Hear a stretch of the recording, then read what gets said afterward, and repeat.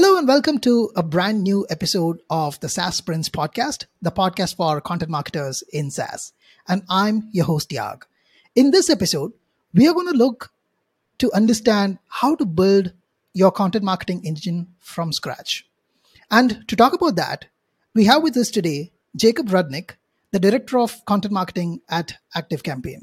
Jakub is someone who wears multiple hats. He's a storyteller, educator, marketing leader, and an amazingly creative person with a journalism background. He has built the content marketing for Scribe, where he took them from 0 to 25K monthly visitors in a matter of 6 months. So without any further ado, hey ho, let's go.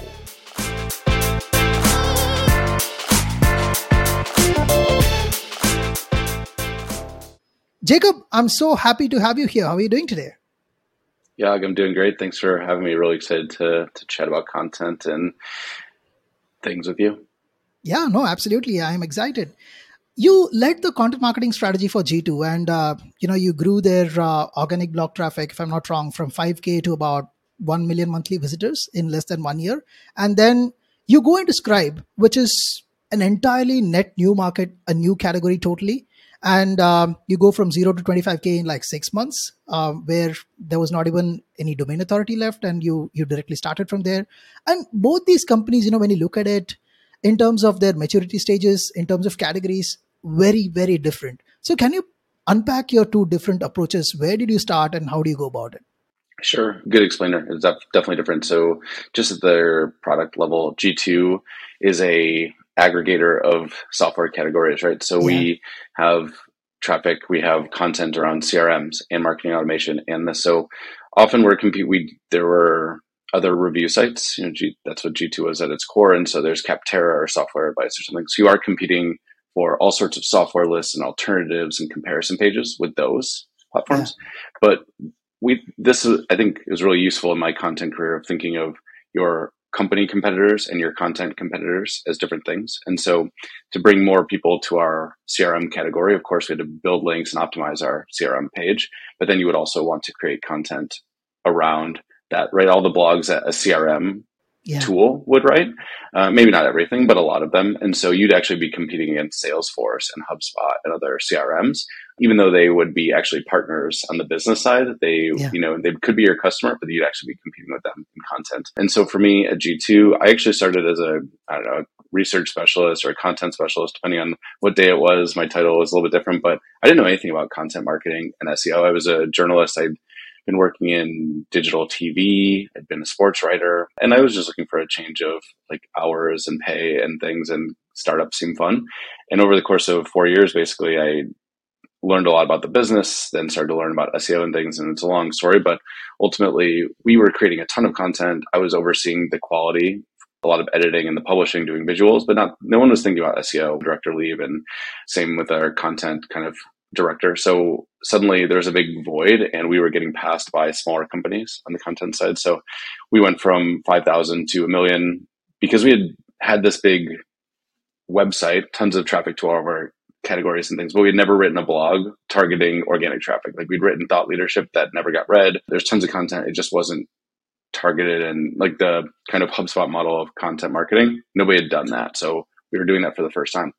Scribe was pretty much a brand new tool. They had just raised Series A, 10,000 users or something like that. And we're starting marketing from scratch. When I came in, there were 18 blogs, I think, on the site, something like that. An agency had written a few, a little bit of SEO focus, but generally nothing of value there. And then maybe there was another 20, 50 pages on the entire website. But G2 had tens of thousands of pages and links from people with, to their badges and all this stuff.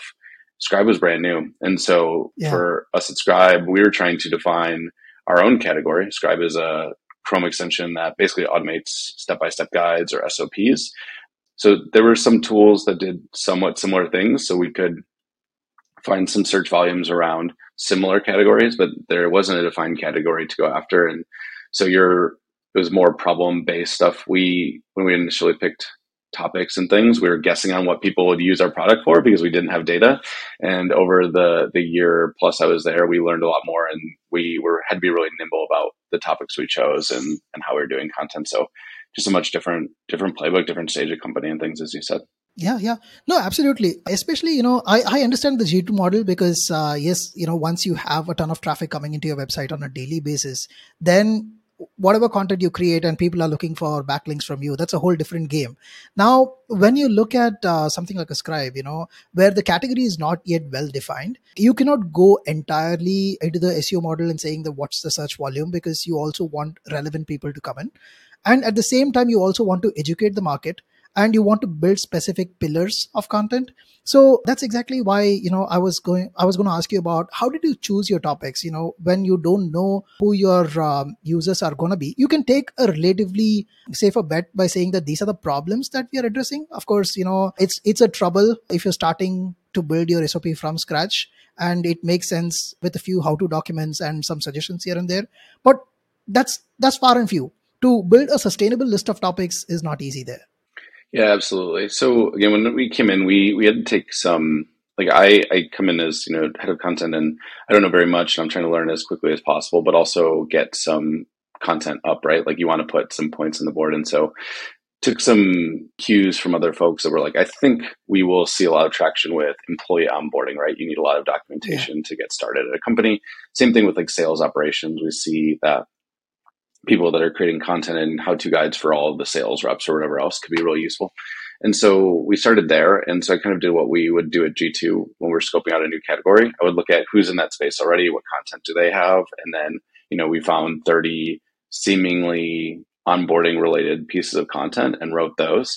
And it worked a little bit. Those pieces were fine and things. We generated a little bit of traffic, signups, 2-3% maybe from the average visitor turning into a free user, but it just wasn't the kind of like wild growth that we would expect. We were kind of facing an uphill battle. If you're trying to position yourself within onboarding, we were either just a little tiny part of onboarding, or we weren't truly an onboarding tool. We were like a tool you used within onboarding at a certain phase. And so when we were trying to position ourselves that way, there wasn't the traction. And so as we did this, it was okay, but again, it wasn't like exactly what the results we were hoping for. So then as we got more and more users, and we did this through content, but definitely word of mouth, and we had influencers running, so people would find our tool on TikTok or something like that. So suddenly as we get tens of thousands of new users, we can ask them or hear from them, what are the problems you're actually solving? How are you using us? And of course, people were using it for sales ops or onboarding, but there's all these other use cases. And one of the best things we did was just, what problems do you solve with Scribe? And then what would you use instead? Or what did you use before? And that generated, and like, what do you call us? Because we were a new category. And all of those questions turned into pieces of content. So people, of course, we knew SOPs, standard operating procedures, but people kept calling us job aids. And then they kept calling us work instructions. They kept calling us this. And some of them we knew. You could find a lot of that from Ahrefs.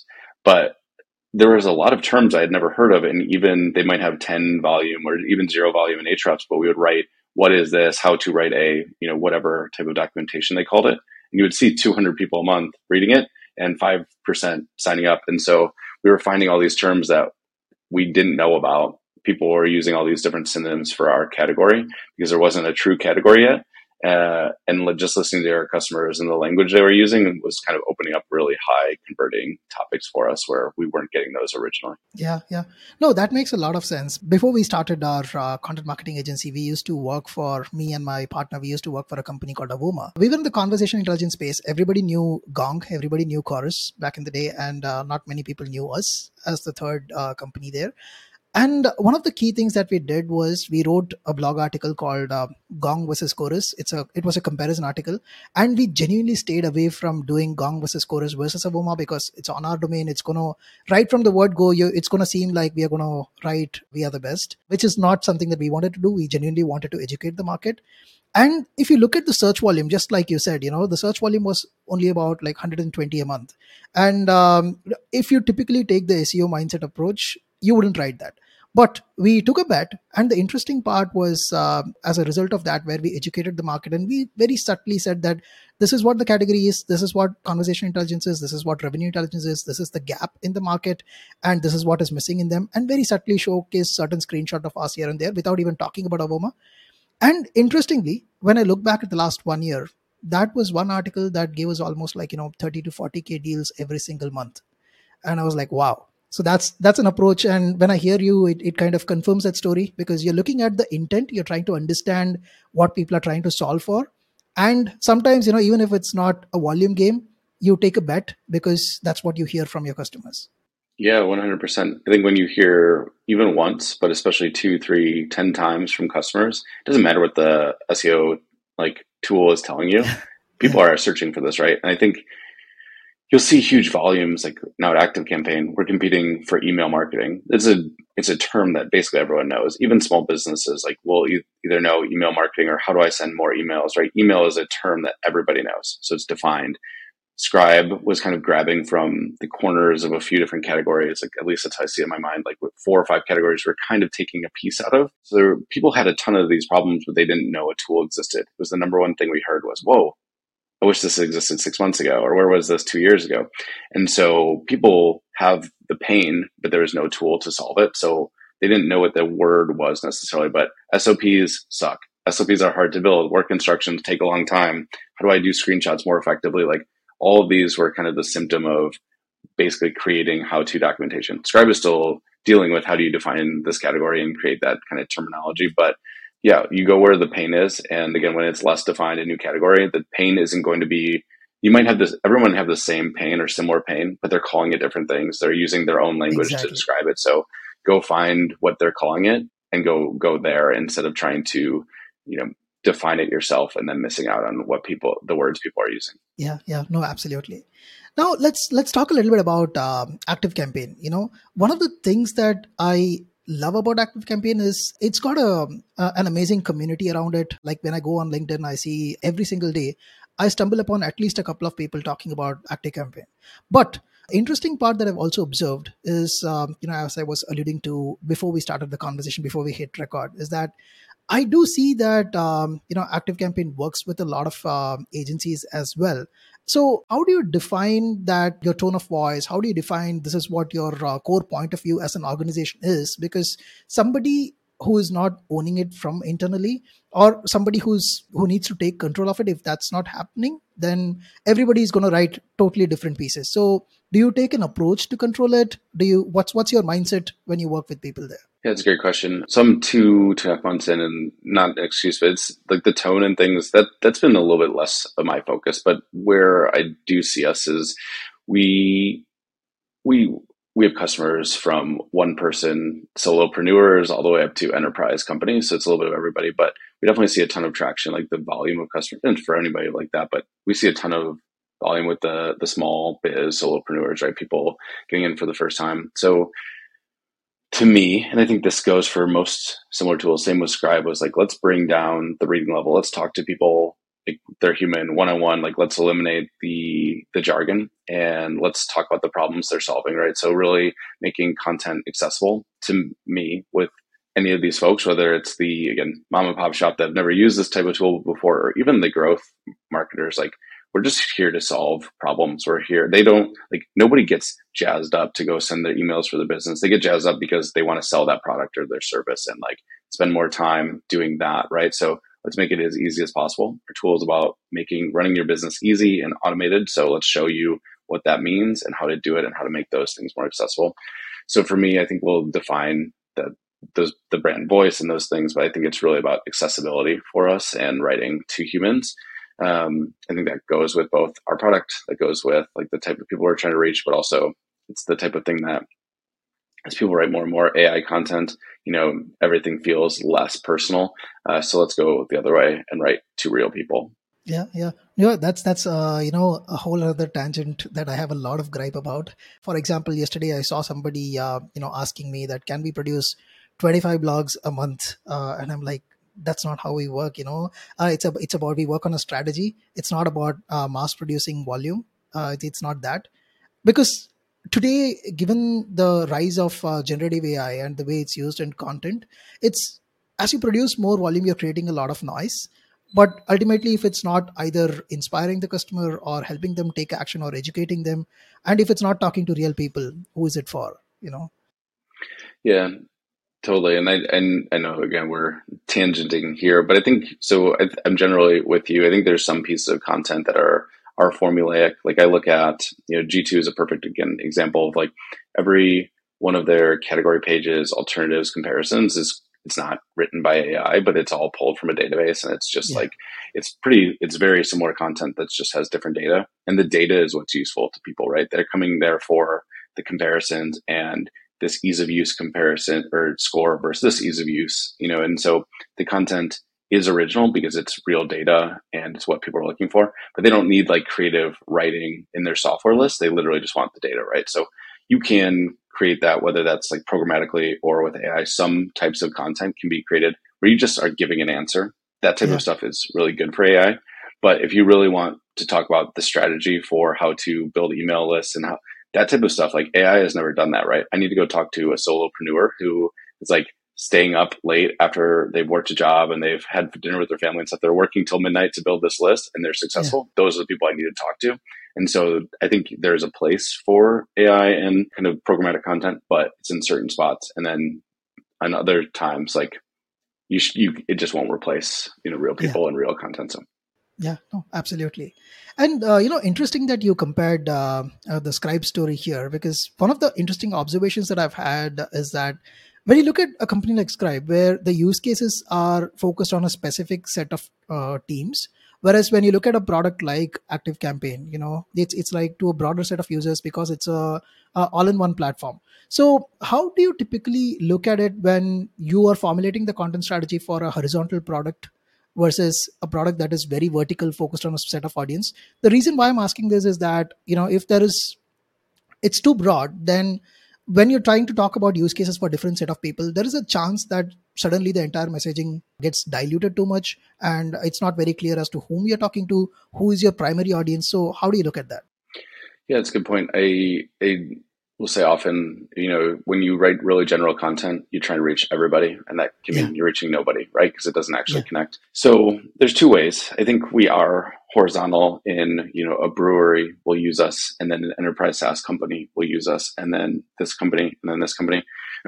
But at the same time, like there are a bunch of problems that are very similar that are actually kind of deeper, single, like even those three examples, they'll still use this, they'll still need a drip campaign, or they'll still need to how do you think about a landing page? Yeah. And so those different pieces, we can write those kind of like industry or vertical agnostic pieces, how to do this strategy for this, and use three or four different examples that even if it doesn't exactly mention that brewery, the brewer will still understand this small business looks enough like us. I can picture myself here. So actually specificity in some of those pieces, though it may seem like it's eliminating who it's for, people will still connect to other similar businesses, right? You're looking for yourself and somebody else. So I wouldn't be like scared of those things.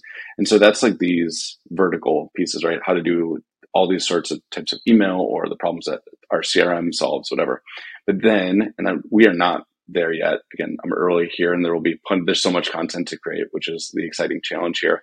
But then we do need to create very specific pieces. So again, take brewers. I have a friend that's in brewing, so like it's always top of mind to me. But brewers will have specific email marketing automation challenges that like other tools, even if it's similar, you can add these like specifics. And so can we take those general playbooks and build one specific to this industry or to this vertical? And so we will create that content over time. The volume is much smaller, but those people, if we're the only one creating like this great guide for how to market your brewery, and it has awesome examples from some of the best like marketed brewers across the country, like Yeah. we're going to win those, right? And then people will come in and use Active Campaign because we've given them all the playbooks, we've given them all their integrations that they need, but we can't do all of those. So I think it's two different types of content: the very generic to try to catch a bunch of people with a bunch of Yeah. different needs, and then really focus in later as we build out some of that core content. Yeah, yeah. No, even in the generic thing, what I really loved from what you said is it sounded more like a workflow. It's not about doing this, but understanding that what you do before this and after this, and it becomes a life cycle story so that somebody else could look at, say that, hey, though the industry is different, I totally get it because I also go through the same life cycle every single day. Like for example, once I finish this, I do have to put it into a drip campaign. So after that, how do I go back and measure? So it's the same set of things. That makes a lot of sense. So on that note, what? How do you measure content typically? What according to you is the most important metric that you would go by? I mean, ultimately, like as I'm having conversations with the CMO or the president or, Yeah, even CEO, but even if I'm, earlier in my career, like the number one thing is you want to put dollars into content, right? Whether that's paying a freelancer or an agency or even your employees. And on the other side, like you can show real revenue and business growth, right? So ultimately you want to get there. There are different stages for those metrics. Like if you're being asked how many dollars do we put in this month and how many dollars are coming out in content, you will be playing a losing game, right? So that's not how at least organic driven content works. So there's leading indicators ahead of time. So I do again want to show revenue and revenue over time. That's where I want to get to.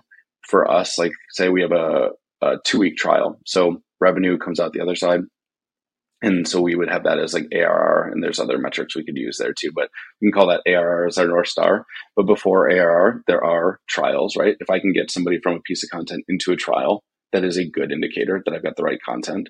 You can't get someone to trial your product if you don't have them coming to the page. So I'm also looking at organic traffic for traffic's sake, obviously, but not useful. So you want the right traffic. Generally speaking, traffic around your niche is good, but some blogs will convert at 0.2%, some will convert at 2%, some will convert at 20%. And so you yeah, need to know how those work, but you need that traffic. And then even before the traffic, I am looking at things like total number of keywords we're ranking for, keyword rankings for like, our target keyword, even impressions on Search Console. Those are all good things. And even like when you're really, really starting, I'm just saying, if I publish, does something index? I'm even looking that early for our first month or two. If I publish, does Google find it? And once we get that kind of solved for, then we start looking at the rankings. And once we get things ranking and we're moving up towards page one, okay, now let's start looking at traffic more closely. Okay, now we've got traffic. Are people turning into a trial or a free user? Great. Now, how do we turn those people into revenue? And again, when you're focused on one metric, you'll generally see some downstream. You'll see some revenue from your first 100 signups or trials or whatever. But I don't really optimize until we get enough people at those earlier stages to really push through. But today, 2 months in, I'm showing my boss, look at all the content we're publishing. Look at all these new impressions. We're ranking for the right keywords. We're seeing a little bit of a traffic boost, but 6 months from now, I'll be talking about revenue and how much business impact we're having. yeah, yeah. No, I absolutely love that. Again, of course, having worked with organization of different sizes, you know how these conversations can go from publication metric versus saying that, hey, what is that one thing that you did last month, Jacob, that took our revenue from here to here? Can we do the same thing, or can we learn from that to apply this? And sometimes, it's very difficult to convince your sales team or somebody from the revenue team on this because it was an experiment. It worked this time, but a similar experiment might not work. So it's about I love the part where you said that every single piece has different conversation levels. I mean, different conversion levels, and you need to look at the intent of each of these things, and then probably invest more on product led content or top of the funnel content, depending on what kind of traffic that you're going to bring in. Yeah, absolutely. Yeah, we look at all these different pieces. I like what you're talking about with experiments. Like some months some things, me coming in with 100,000 monthly visitors and 800 blogs, like I might be able to change one CTA and instantly change ARR. Yeah, But other times, like again, we're missing entire pieces of content or types of content. So we need to go publish those and it'll be 6 months till we see those coming through. So even in content, there are things you can do day one or month one to make differences. But sometimes it is a 3 month, 6 month game. And sometimes there's a lot of experiments to get to that point, and you'll do a lot of things for nothing, but then ultimately you find the right thing, turn that like key and signups, revenue, whatever changes overnight. And so yeah. yeah, you're having to have those conversations, like set expectations properly. It is always a battle we face in the content side of how to get that kind of belief from other stakeholders and them to have that confidence that you're doing the right things. Yeah, yeah, totally. And another interesting observation about you as a person, I love that you're almost, I would say, moderately active on LinkedIn, where you constantly engage with people. You're on a dozen of really good content marketing podcasts, which I assume originates from the relationship building on LinkedIn. Probably, I think LinkedIn was also a part of your getting into active campaign, the role that you are in. So tell us a little bit about your LinkedIn routine. How much time do you spend on a daily basis, and how do you actually make it count? Because one of the things that I'm trying to get out of this is that I also want to encourage more and more people to spend time on the right kind of social media and not just look at it as, hey, if this is converting right away. Unless you build an audience, unless you invest in generating demand, you might be able to harvest things right now, but 6 months down the line, you still want something else to show for you. Yeah, absolutely. So I started publishing content on LinkedIn spring of 2022, basically. I'd always announced my job changes or whatever else, but nothing really, right? And so I was just talking about this morning with a coworker, but my first couple posts so even before this, I saw a couple of people doing this at Scribe or around Scribe, people I know, and I was like, this is really interesting. This is something I should be doing to build my career, to talk about things. And I had joined a bunch of SEO and content communities. I found myself chatting in there more and more before I posted on LinkedIn, and I started to get this traction. People are responding to me more, a lot of engagement. I saw the ultimate post that got me to start on LinkedIn. Someone said SEO is dead or link building is dead, and I was like, well, that's just not true, right? And so I responded, and I think I was respectful, but definitely pretty sharp in the how I responded, and was kind of finding my voice in this community. 25 reactions, tons of comments, all people yes, absolutely this, and you're like, okay, so I don't need to be scared. Will people respect my opinion? There might be someone that, doesn't agree with me, and there'll be comments, we can have a conversation, but I had enough traction there. So I posted a version of that onto LinkedIn, and 3,000 or 4,000 people saw it, 20 people commented, whatever it was. Okay, well, this is great. So then I started doing it more and more regularly. And so over the next year, I think I posted 35 times. I wasn't even doing once a week, definitely sporadic. It was when, inspired, when I was finding the time. And so I don't think that's the exact playbook you should use, but I do think that there's value in posting good content rather than posting just to post twice a day, like all the solopreneurs are telling you to do.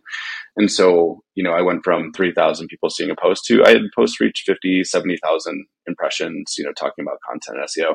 And you're absolutely right. Opens up doors. It opened up, helped me to meet, leadership at Active Campaign. They saw, it was like they could see all of my experience. It was like a job interview. They could go through my feed and read all of my thoughts on content SEO and how I thought about things, right? It led to people reaching out for consulting opportunities. When I said I was leaving Scribe, 4 or 5 people said, are you looking for a job? Because I would love to hire you, or this person's hiring right now. 4 or 5 people instantly said, do you want a job? That's the type of reach that LinkedIn provided for me. And so when I'm doing it right, I took about 2 months off. I actually just started again this week in earnest. But when I'm doing it right, I find 1 time a day or at least 3 times a week to post something. Whenever I'm having that inspiration, some little thing I learn when I'm looking at my content or something else, whenever I see an opinion that doesn't feel right and I have other takes, I write those things down. And then when I have that 30 minutes or an hour, I write that post, try to write a draft and then tweak it. And then you post, and then you have to be really diligent about the comments, right?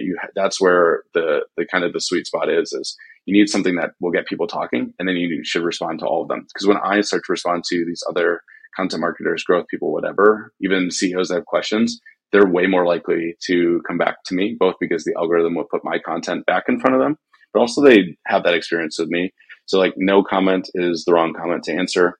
Even when people disagree, if you have a respectful conversation, they'll come back and turn into your biggest fans. And so it's all about that engagement and creating real relationships. So it is a lift. It's hard to do some days, but then it's paid off more than the effort I put in. So yeah. No, absolutely. Right. So one of the things that I really liked from what you said is it's about also creating that original content, having your own opinion instead of saying that, hey, I have this formula of posting twice a day, commenting on 5 posts every day and connecting with 10 new people. I'm like, yeah, you can still do that. But at the end of the day, you're not going to find your own voice. You have certain opinions, you have certain takes. For example, one of the persons that I really love when it comes to content marketing is I love reading John Bonini's posts. He makes a lot of sense, Databox. And over a period of time, I started subscribing to their benchmark groups purely because their takes were very, very unique. His content was he made sense. Basically, if you're trying to network with other content marketers and trying to learn from each other, you're always looking to work with somebody who knows the craft better than you. And they're like, wow, that makes sense. So yeah, absolutely. Love that. Cool. So with that, let's go to the second half of the podcast, which we call as rapid fire. I'm going to shoot 5 short questions at you. The questions might be short, but the answers need not be. And you can speak whatever comes to your mind. Are you ready? I'm ready. Let's do it. Here we go.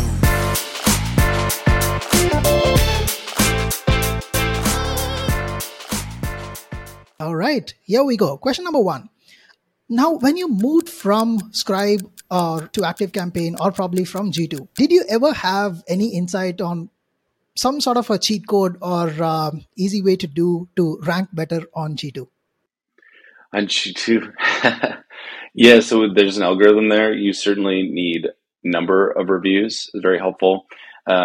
There's also a bunch of factors like your social following and things. So if you could bump your Twitter followers and LinkedIn followers for your company pages up a bunch, that could be a really big play. But as far as last I knew of the algorithm, your reviews are certainly the biggest piece. So just get the review count up, and obviously you want high quality reviews, but spend that time every month generating net new reviews, because both total number of reviews and then the newness, the freshness of the reviews matters a ton.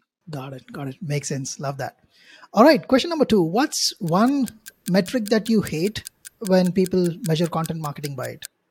I hate just keyword rankings, position, like total number of keywords in this position, or our top 25 keywords, the average rank or something like that. Like that doesn't matter to me. One keyword ranking 40th can completely skew that second metric, or, you might have 200 number one rankings, but there's no volume, or it's the wrong intent or something.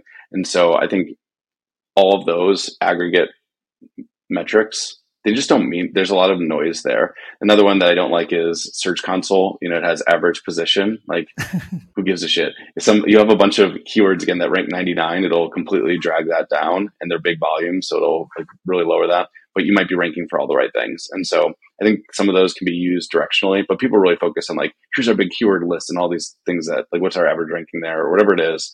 I don't care. Give me the right blogs on page one and take each of those page by page. There's just better metrics to use. We're really too focused on that as SEOs. Oh my God, this is so awesome. If we were in the same room, I'll give you multiple high fives. I love that. Awesome. You teach journalism at DePaul University. So tell us a little bit about what is the difference between that kind of journalism versus brand journalism and the one that we do as content marketers. So do you see parallels? Do you see differences?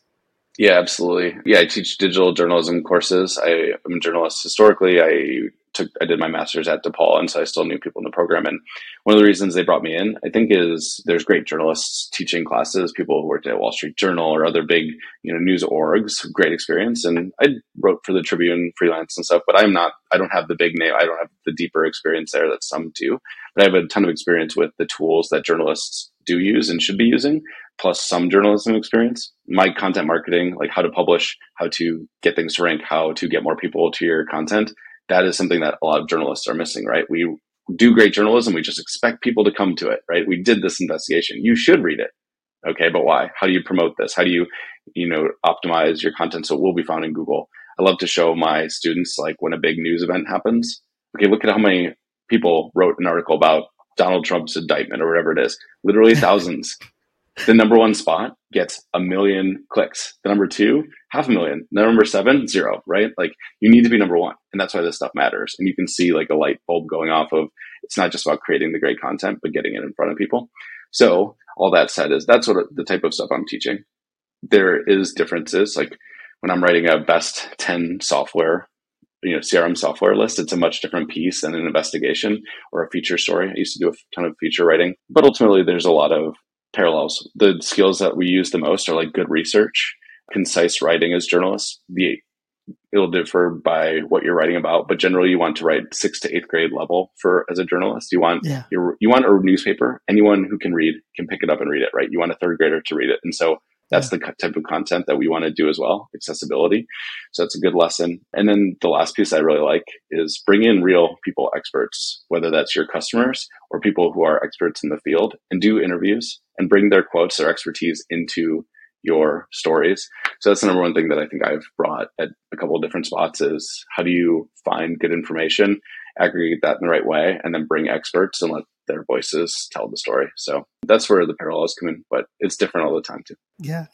One of the things that I've observed in the way you write is, for example, I see a little bit of inverted pyramid in every piece of content that you write, wherein it quickly answers the part that somebody is looking for, and then you go about expanding. So do you consciously do that, or it's kind of become an ingrained habit over a period of time? Yeah, it's a great question. I bet there's some repetition and just my experience comes in there. I do think the one piece is I have learned as a marketer to really lead with the hook, right? Like I need to grab Yeah, attention, then yeah, inverted pyramid, and so I think I've learned that like attention grabbing. There's a little bit of feature writing in there.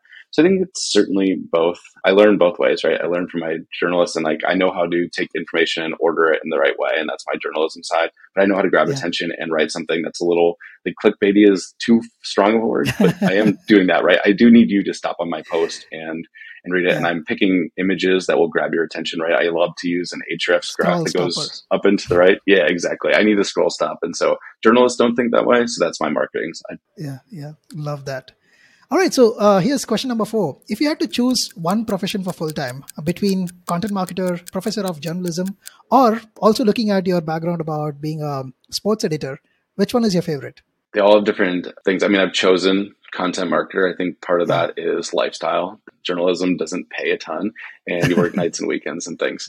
Being a professor is great, but I think I'm not there to just teach at this point. I love teaching because I love when I do make those connections and something clicks and you can see it come to life in their stories. But I still I still have things I want to produce in my career. So I think this content marketing side is where I am, and it's intentional because there's new problems to solve and I can do some of these other things at the same time. But I love building. I love taking something from zero, like with Scribe, and going and building it to where we got to, or with Active Campaign. All right, content is working, but not like it should. How do we go from this ARR to this ARR? How do we grow like crazy through content? So I love this yeah, problem solving, and I get this more on content growth, whatever you want to call it, than I get it anywhere else. So give me a problem, let me solve it, and content's usually my solution. So yeah. that's where I'm at, and that's the type of stuff I love to do. Yeah, no, that's brilliant. My partner comes from a journalism background as well. And when I asked him, why did you move to content marketing? His first answer was, there's no money.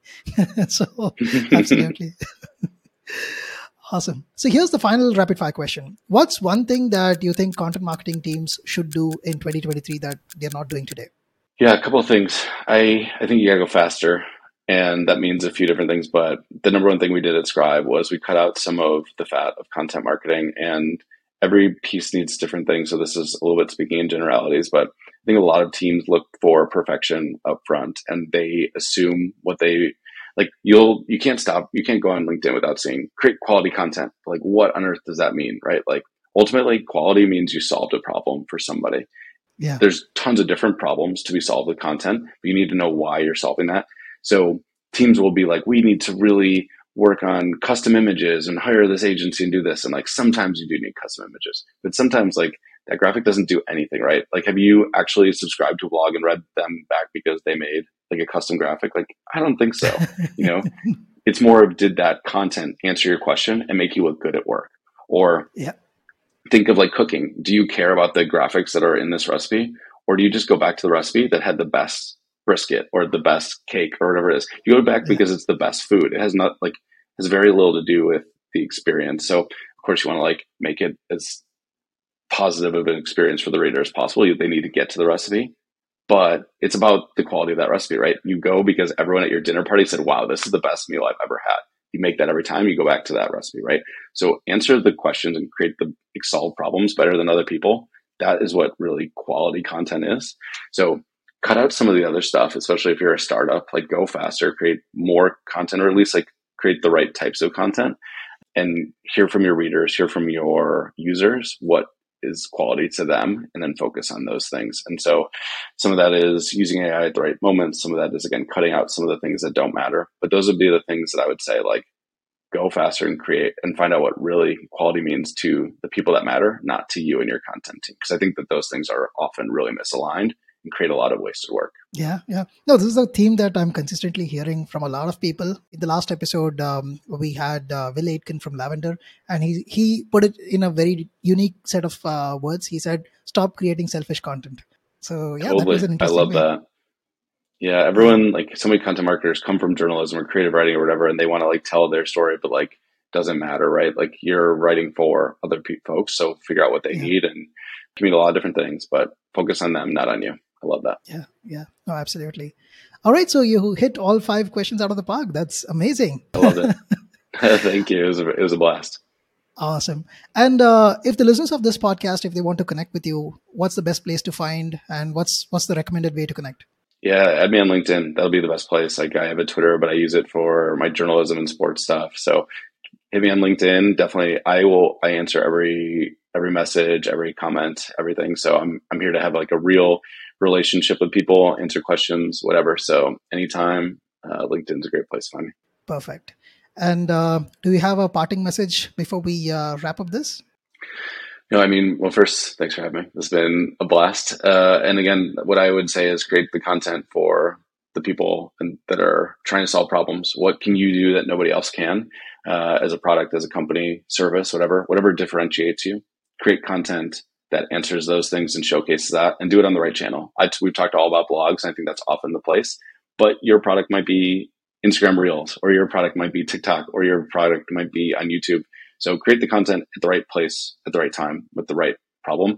You'll do really well. That's the stuff that I think people are often missing. Amazing. Thank you so much, Jacob. It was fantastic talking to you, and really, really appreciate your time. I think I'll go back and re-listen a couple of times to take as much notes as possible.